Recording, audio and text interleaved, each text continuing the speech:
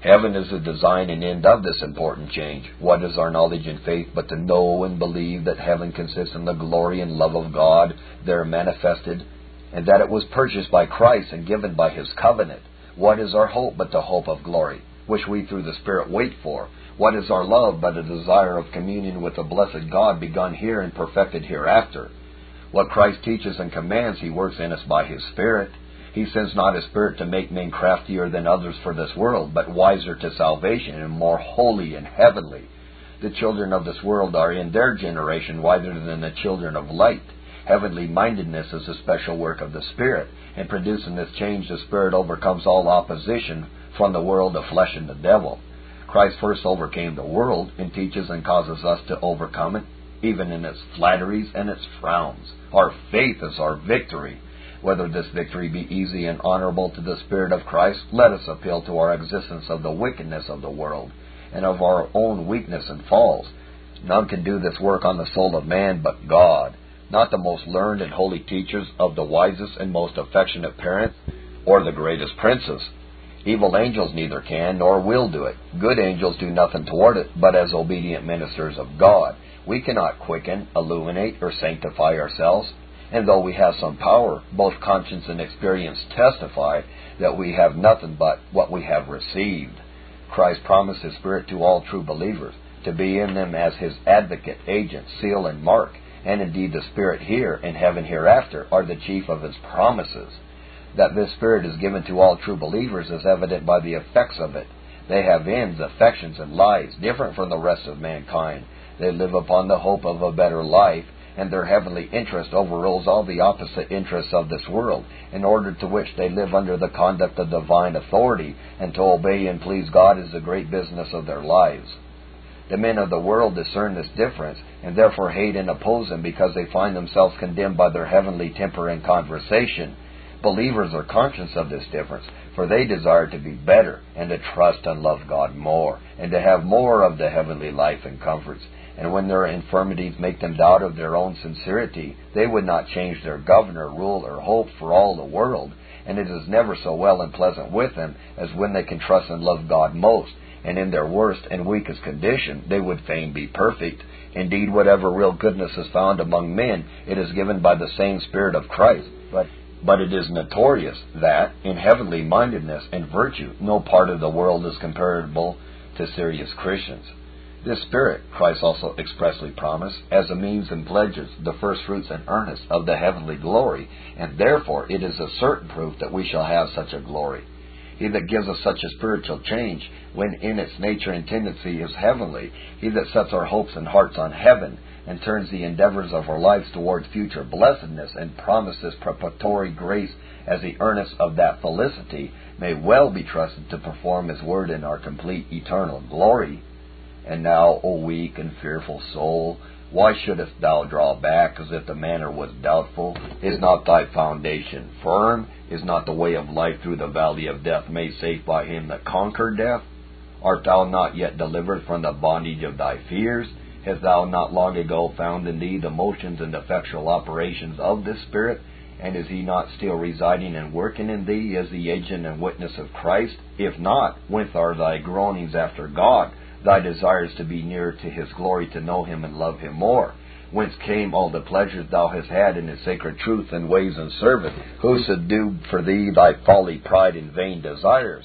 Who made it thy choice to sit at the feet of Jesus and hear His word as a better part, and count the honors and preferments of the world but dung and dross? Who breathed in all those requests thou hast sent up to God? Overvalue not corrupt nature. It brings forth no such fruits as these. Remember what thou wast in the hour of temptation, how small a manner has drawn thee to sin. Forget not the days of thy youthful vanity. Overlook not the case of thy sinful neighbors, who, in the midst of light, still live in darkness, and hear not the loudest calls of God. Is it no work of Christ's Spirit that has made thee to differ? Thou hast nothing to boast of, and much to be humbled, and also to be thankful for. Thy holy desires are, alas, too weak, but they are holy. Thy love has been too cold, but it is the most holy God whom thou hast loved. Thy hopes have been too low, but thou hast hoped in God and for His heavenly glory. Thy prayers have been too dull and interrupted, but thou hast prayed for holiness in heaven. Thy labours have been too slothful, but thou hast laboured for God and Christ and the good of mankind. Though thy motion was too weak and slow, it has been Godward, and therefore it is from God.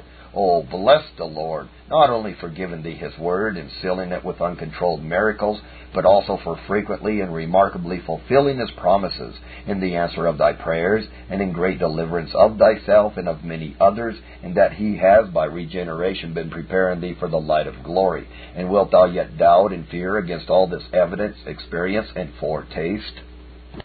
I think it no needless labor to confirm my soul in the full persuasion of the truth of its immortal nature, and of a future life of joy or misery, and of the certain truth of the Christian faith. I can no more doubt the being and perfections of God than whether there be an earth or a sun. Christianity is also known by revelation, which is so attested externally to the world, internally to holy souls, as makes faith a ruling, victorious, and comfortable principle. But the soul's immortality and future reward is known in some measure by the light of nature, and more perfectly by revelation. When I consider the great unlikeness of men's hearts and life to such a belief as we all profess, I cannot but fear that not only the ungodly, but most that truly hope for glory, have a far weaker belief of the soul's immortality and the truth of the gospel than they are apt to imagine. Can I be fully persuaded of the future rewards and punishments of souls, and that we shall be judged hereafter as we have lived here, without despising all the vanities of the world, and setting my heart with resolution and diligence to a holy, heavenly, fruitful life? Who could stand trifling, as most men do, at the door of eternity, that verily believed his immortal soul must shortly be there? Though such a one had no certainty of his own salvation, he would nevertheless search and try, watch and pray, and spare no care, cost, or labor to make all sure. If a man once saw heaven and hell, would he not afterwards exceed the most resolute? I confess there is much weakness of faith in things unseen, even when there is sincerity, but where there is little diligence for the world to come, I must think there is but little belief of it, and that such persons are not aware how much they secretly doubt the truth of it. Most complain of the uncertainty of their title to salvation, and very little of their uncertainty whether there be a heaven and a hell, whereas a hearty persuasion of the latter would do more to convince them of the former than long examinations and many marks of trial. It would, indeed, confound faith and reason, if in the body we had as clear and lively apprehensions of heaven and hell as sight would occasion, nor is the soul fit, while in the body, to bear such a sight. But yet there is an overruling seriousness to which the soul must be brought by a firm persuasion of future things. And he that is careful and serious for this world, and looks after a better only as a secondary object, must give me leave to think that he believes but as he lives, and that his doubting of the heaven and hell is greater than his belief. Then for what should my soul more pray than for a clearer and stronger faith? I believe, Lord, help my unbelief. I have many thousand times groaned to thee under this burden of remaining darkness and unbelief. I have many thousand times thought of the evidences of Christianity and of the necessity of a lively, powerful, active faith. I have cried to thee night and day, Lord, increase my faith. I have written and spoken that to others which might be most useful to myself and render my faith more like sense. Yet, Lord, how dark is this world! What a dungeon is flesh! How little clearer are my perceptions of things unseen than they were long ago! Is no more growth of them to be expected? Does the soul no more increase in vigorous perception, when the body no more increases in the vigor of sensation? Must I sit down with so slow a measure when I am almost there, where faith is changed for sight? Oh, let not a soul that is driven from this world and weary of vanity and can think of little else but immortality, that seeks and cries both night and day for the heavenly light, and fain would have some foretaste of glory and some more of the first fruits of the promised joys, let not such a soul either long or cry or strive in vain. Punish not my former grieving of thy spirit by deserting a soul that cries for thy grace, so near its great and inconceivable change. Let me not languish in vain desires at the door of hope, nor pass with doubts and fears from this vale of misery, which should be the season of triumphant faith and hope and joy, if not when I am entering on the world of joy. O Thou that hast left us so many words of promise, that our joy may be full, send, O send Thy Comforter. For without His heavenly beams, after 1,000 thoughts and cares, it will still be night and winter with my soul. But I fear a distrust of God and my Redeemer has had too great a hand in my desires after a more distinct knowledge than God ordinarily gives to souls in flesh. I know that I should implicitly, absolutely, and quietly commit my soul into my Redeemer's hands, for a distrustful care of the soul as well as the body is our great sin and misery. Yet we must desire that our knowledge and belief may be as distinct as divine revelations are. We can love no farther than we know, and the more we know of God and glory, the more we shall love, desire, and trust. If I may not be ambitious of too sensible and distinct foretastes of things unseen, yet I must desire and beg the most fervent love of them of which I am capable, that my soul may not pass with distrust and terror, but with suitable, triumphant hopes to everlasting pleasures. O Father of lights, who givest wisdom to them that ask, shut not up this sinful soul in darkness. Leave me not to grope in unsatisfied doubts at the door of celestial light. Deny me not now the lively exercises of faith, hope, and love, which are the stirrings of the new creature, the dawnings of eternal day, and the earnest of the promised inheritance. Though, like Cicero's after reading Plato's book on immortality, our doubts return, and our fear interrupts and weakens our desires and joys, yet I find that it is chiefly an irrational fear, occasioned by the darkness of the mind, the greatness of the change, the dreadful majesty of God, and man's natural aversion to death, even when reason is fully satisfied that such fear is consistent with certain safety. Were I on the top of a castle or steeple, fastened by the strongest chains, or guarded by the surest battlements, I could not possibly look down without fear, and so it is with our prospect into the life to come. If, therefore, my soul sees undeniable evidence of immortality, and is able by irrefragable arguments to prove a future blessedness, if I am convinced that divine promises are true, and trust my soul and all my hope upon them, then neither my averseness to die, nor my irrational fear of entering upon eternity can invalidate the reasons of my hope, or prove the unsoundness of my faith, but only the weakness of it. Why are ye fearful, O ye of little faith? Was Christ just reproved to His disciples. A timorous heart needs to be chided by saying, Why art thou cast down, O my soul? And why art thou disquieted within me? Hope thou in God. Chapter 3. What it is to depart and to be with Christ. Having proved that faith and hope have a certain future happiness to expect, the text directs me next to consider what it is to be with Christ and what it is to depart in order to be with Him. Roman numeral number 1. To be with Christ includes presence with Him, union to Him, and participation of His happiness. Number 1. The presence of Christ, which pious separate spirits shall enjoy, must refer to His Godhead as well as to His human soul and body. We shall be present with the divine nature of Christ as manifested in and by His glory. He teaches us to pray, Our Father which art in heaven, because in heaven the Father gloriously shines forth the holy souls. The soul of man is eminently said to be in the head, because there it understands and reasons, and not in the foot or hand, though it also be there. As we look a man in the face when we talk to him, so we look up to heaven when we pray to God.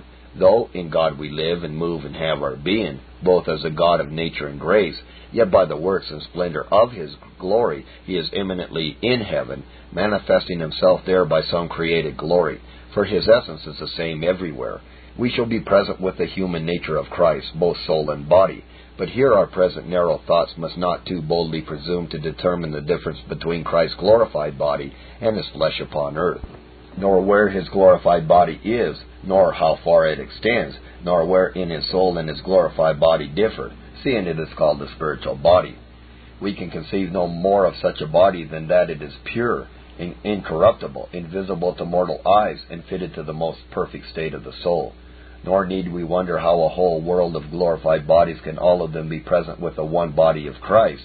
For as the solar beams are so present with the air that none can discern the difference of the places which they possess, and a world of bodies are present with them both, so may all our bodies, without any confusion, be present with Christ's body. Number 2. The union to Christ, which pious separate spirits shall also enjoy, must be like that of subjects to their king. but how much more we know not. The more spiritual, pure, and noble any natures are, the more inclination they have to union. Such instances of union as of vine and branches, the head and members, are of extensive import, yet being but similitudes, we cannot determine how extensive. Far be it from us to think that Christ's glorified body is of such an earthly composition and of such a limited extent as it was here. For then, as his disciples and a few more were present with him, while the rest of the world were absent and had none of his company, so it would be in heaven. But all true believers, from the creation to the end of the world, as well as Paul, shall be with Christ and see his glory.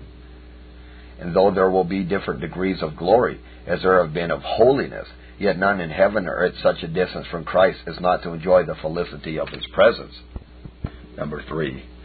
We shall also have communion with the divine and human natures of Christ, both which shall be the felicitating objects of perfect knowledge and holy love to the separate spirits before the resurrection.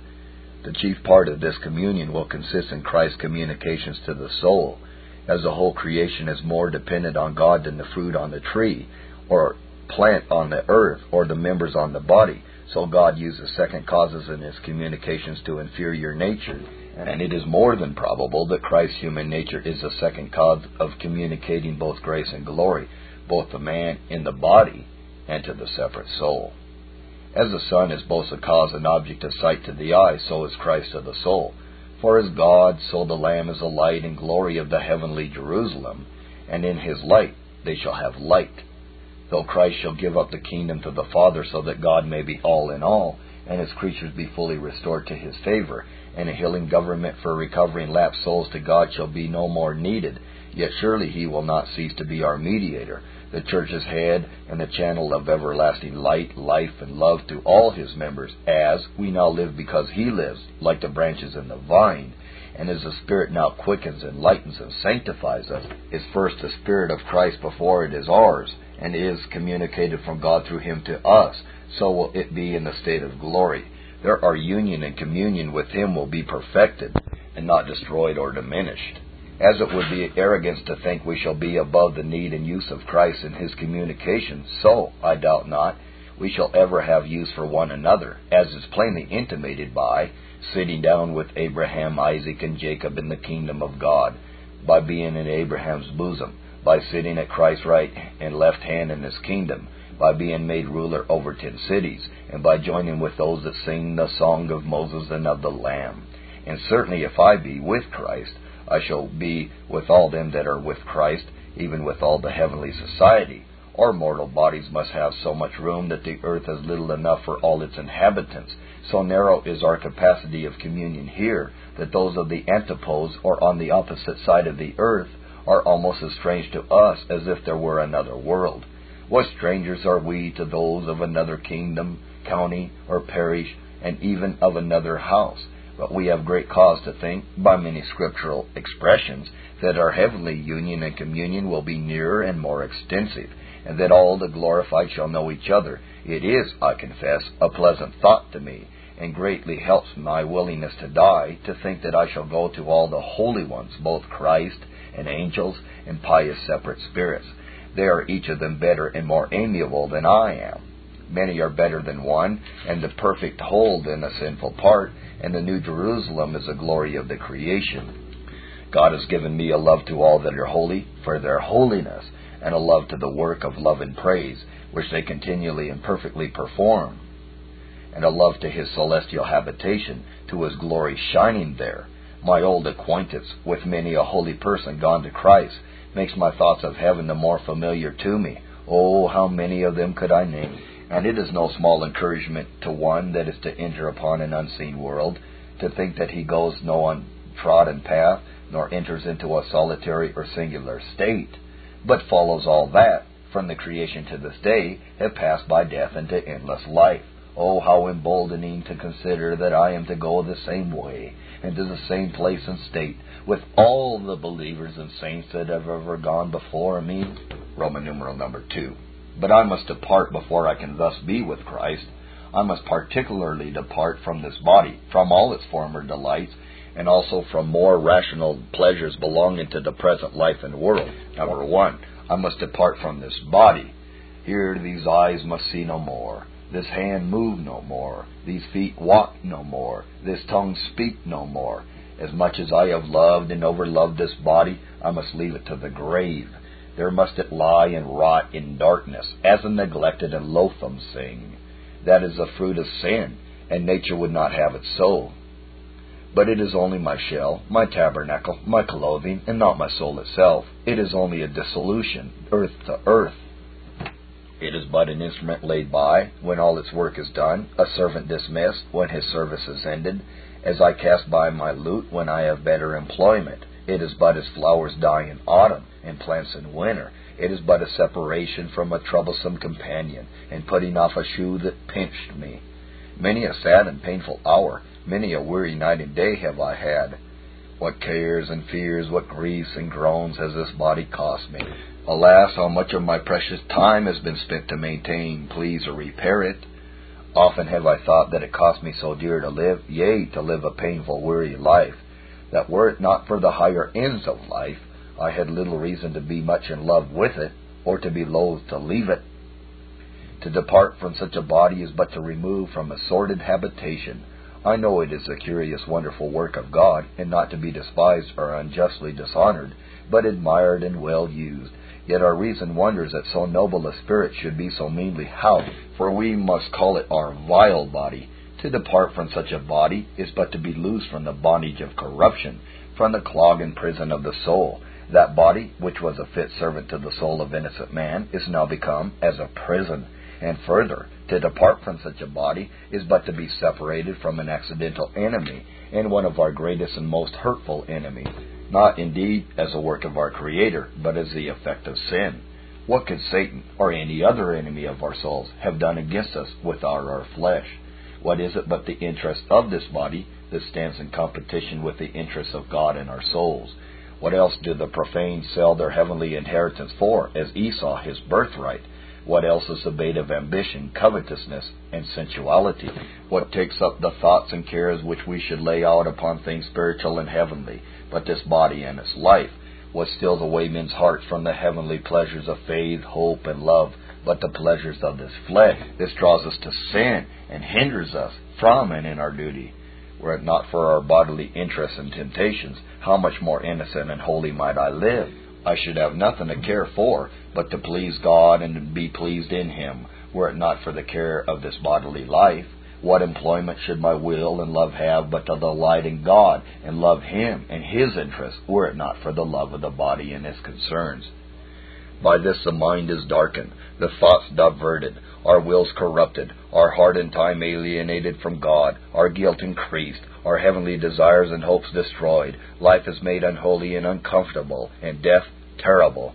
God and souls are separated, and eternal life is neglected, and in danger of being utterly lost. I know that in all this sinful soul is the chief cause and agent, but is not bodily interest, its temptation, bait, and end? Is not the body and its life and pleasure the chief alluring cause of all the sin and misery? And shall I take such a body to be better than heaven, or refuse to be loosed from so troublesome a yokefellow, and separated from so burdensome and dangerous a companion? Number 2, I must depart from all the former pleasures of this body. I must taste no more sweetness in meat and drink, in rest or action, or any such thing as now delights me. Houses and lands, goods and wealth must all be left, and the place where I live must know me no more. All I labored for, or took delight in, must be no more to me than if they had never been. But consider, O my soul, thy former pleasures are already past.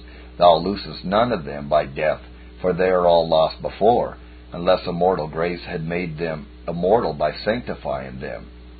All that death does to them is to prevent a repetition of them upon earth. Is not the pleasure which we lose by death common to every brute? Meat is as sweet to them, and ease as welcome, and appetite as vehement. Why then should it seem hard to us to lose that, when God pleases, which we deprive the brutes of at our pleasure? If we are believers, we only exchange these delights of life for the greater delights of a life with Christ, a comfort which our fellow creatures the brutes have not. Are not the pleasures of life usually embittered with such pain that they seldom countervail the attending vanity and vexation? It is true nature desires life under sufferings that are tolerable rather than die, but that is not so much from the sensible pleasures of life as from mere natural inclination to life, which God has implanted in us. Do we not willingly interrupt these pleasures every night when we betake ourselves to sleep? To say that rest is my pleasure is but to say that my daily labors and cares are so much greater than my waking pleasures, that I am glad to lay by both together. If we can thus be content every night to die, as it were, to all our waking pleasures, why should we be unwilling to die to them all at once? If they be forbidden pleasures which you are unwilling to leave, those must be left before you die, otherwise you had better never have been born. Every wise and godly man casts them off with detestation. Indeed, the same cause which makes men unwilling to live a holy life has a great hand in making them unwilling to die, even because they are loath to leave the pleasures of sin. If the wicked be converted, he must be gluttonous and drunken no more. He must live in pride, vanity, worldly mindedness, and sensual pleasures no more, and therefore he draws back from a holy life as if it were from death itself. But what is this to those who have mortified the flesh with the affections and lusts? Consider also that these forbidden pleasures are the great impediments both of our holiness and of our truest pleasures. One of the reasons why God forbids them is because they hinder us from the better, and if, for our own good, we must forsake them when we turn to God, we should therefore be the more willing to die in order to be free from the danger of them, and especially since death will transmit us to infinitely greater pleasures. Number 3. I must also depart from the more rational pleasures which I have enjoyed in this body, as, for instance, from my present studies, which are delights far above those of sensual sinners.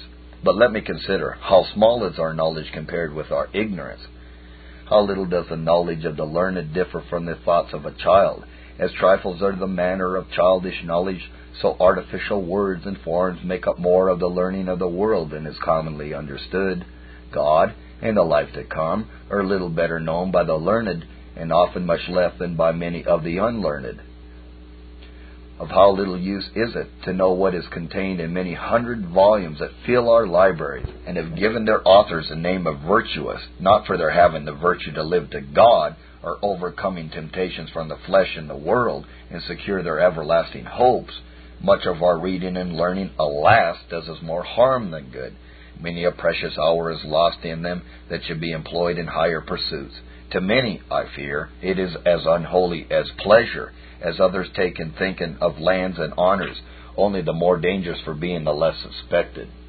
I know the knowledge of natural things is valuable, and may be sanctified, and made some way useful to my highest ends, and I would be at an expense to procure more, but I must earnestly pray, may the Lord forgive me the hours that I have spent in reading things less profitable, for the sake of pleasing a mind that would fain know everything, instead of spending them for the increase of holiness in myself and others.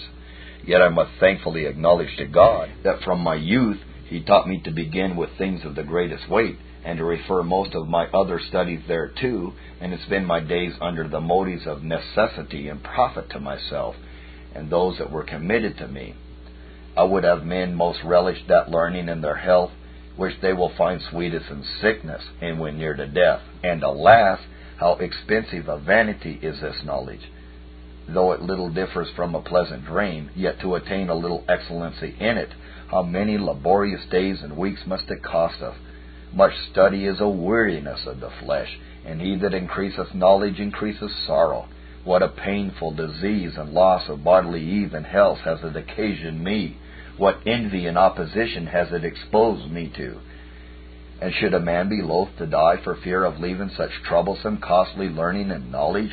Let me especially consider that we shall certainly have a nobler, sweeter, and more extensive knowledge than is here attainable. Love never fails, and we can love no more than we know. But prophecy shall fail, tongues shall cease, knowledge, such as we now have, shall vanish away. When I was a child, I spake as a child. I understood as a child. I thought as a child. But when I became a man, I put away childish things. For now we see through a glass darkly, but then face to face. Now I know in part, but then shall I know even as also I am known. For though my knowledge will not be like that of the blessed God, it will be like that of Holy Spirit, In order for a physician to describe the disease of his patient, he needs much reading and close inquiry, and after all, he goes much upon conjectures, and his knowledge is mixed with many uncertainties and mistakes. But when he opens his corpse, his knowledge is more full and true, and obtained with greater ease and speed.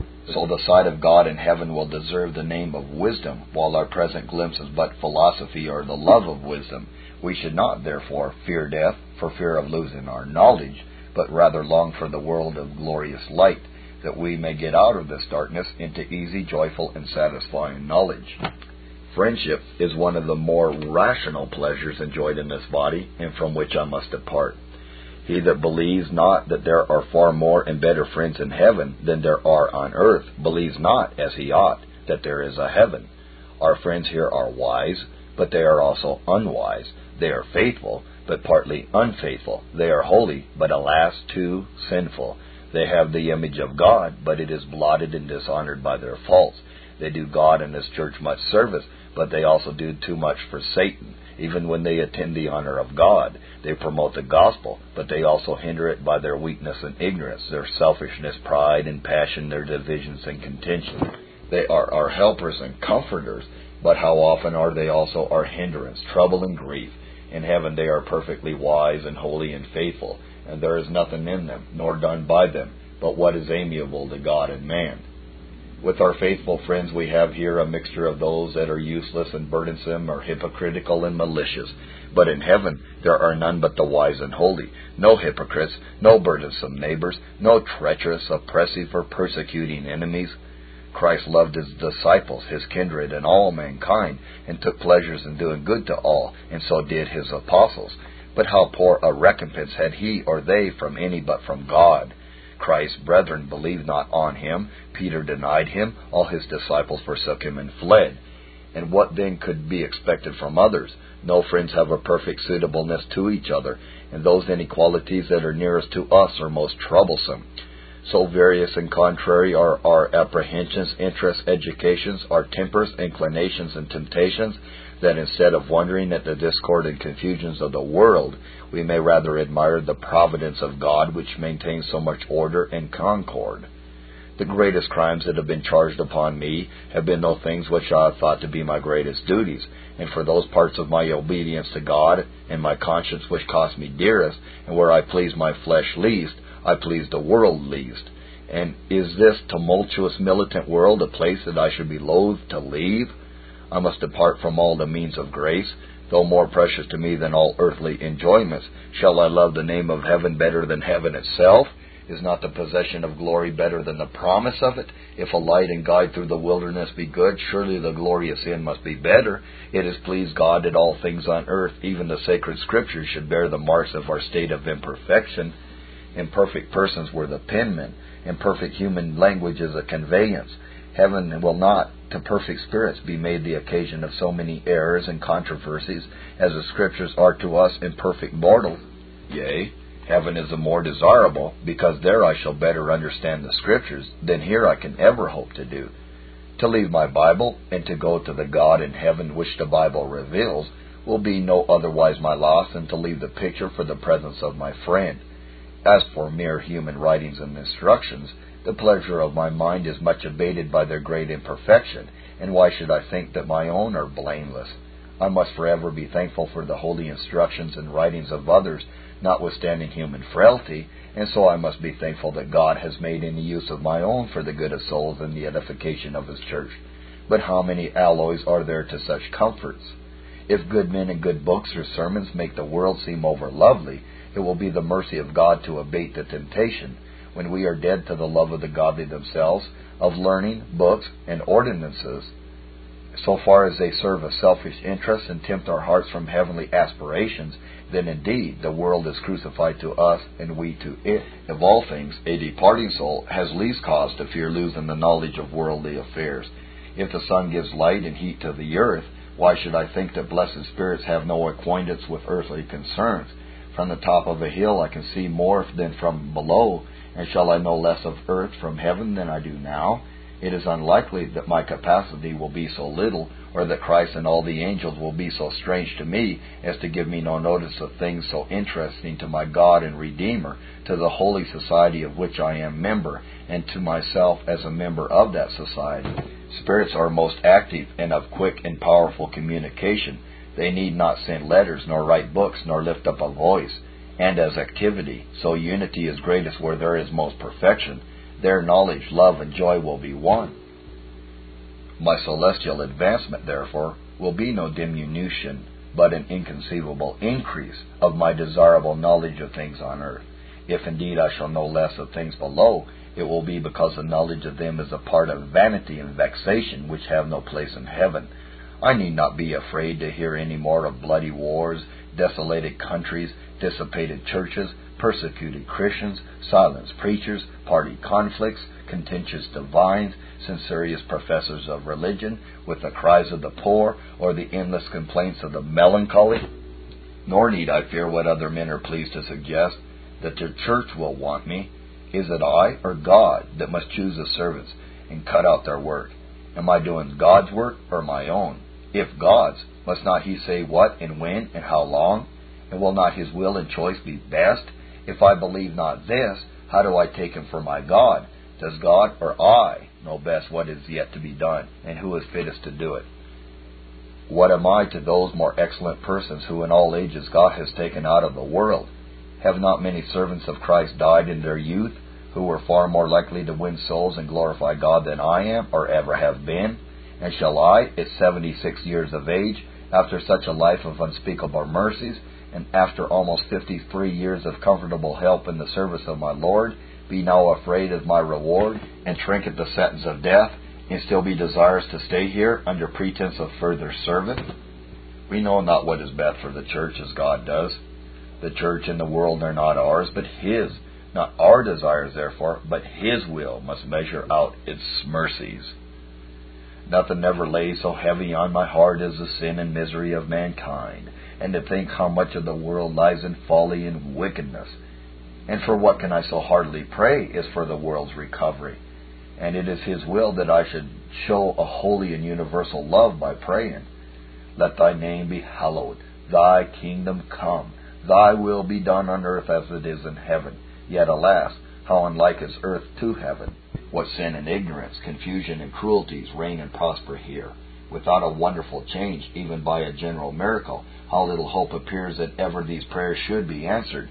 Indeed, it makes us better to desire that others may be better, and God seems to permit the ignorance and confusion of this world to help us the more to value and desire the world of light, love, and order.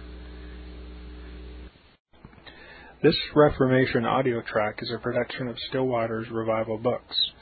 SWRB makes thousands of classic Reformation resources available, free and for sale, in audio, video, and printed formats. Our many free resources, as well as our complete mail-order catalog, containing thousands of classic and contemporary Puritan and Reformed books, tapes, and videos at great discounts, is on the web at www.swrb.com.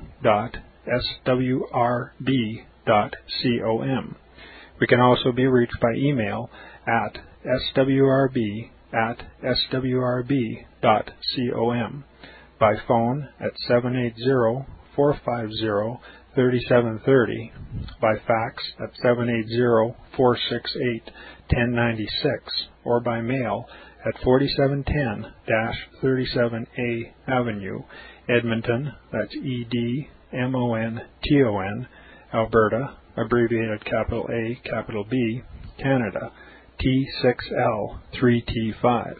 You may also request a free printed catalog.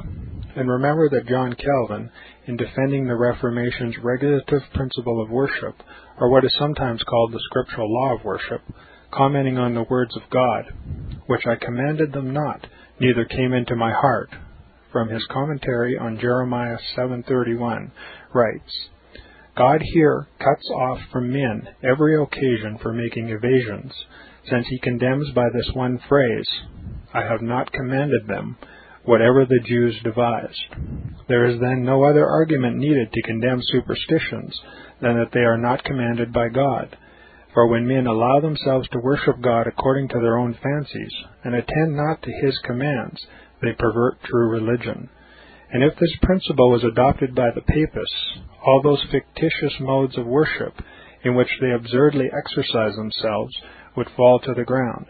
It is indeed a horrible thing for the Papists to seek to discharge their duties towards God by performing their own superstitions. There is an immense number of them, as it is well known, and as it manifestly appears. Were they to admit this principle, that we cannot rightly worship God except by obeying His word, they would be delivered from their deep abyss of error. The prophet's words, then, are very important, when he says that God had commanded no such thing, and that it never came to his mind, as though he had said that men assume too much wisdom when they devise what he never required, nay, what he never knew.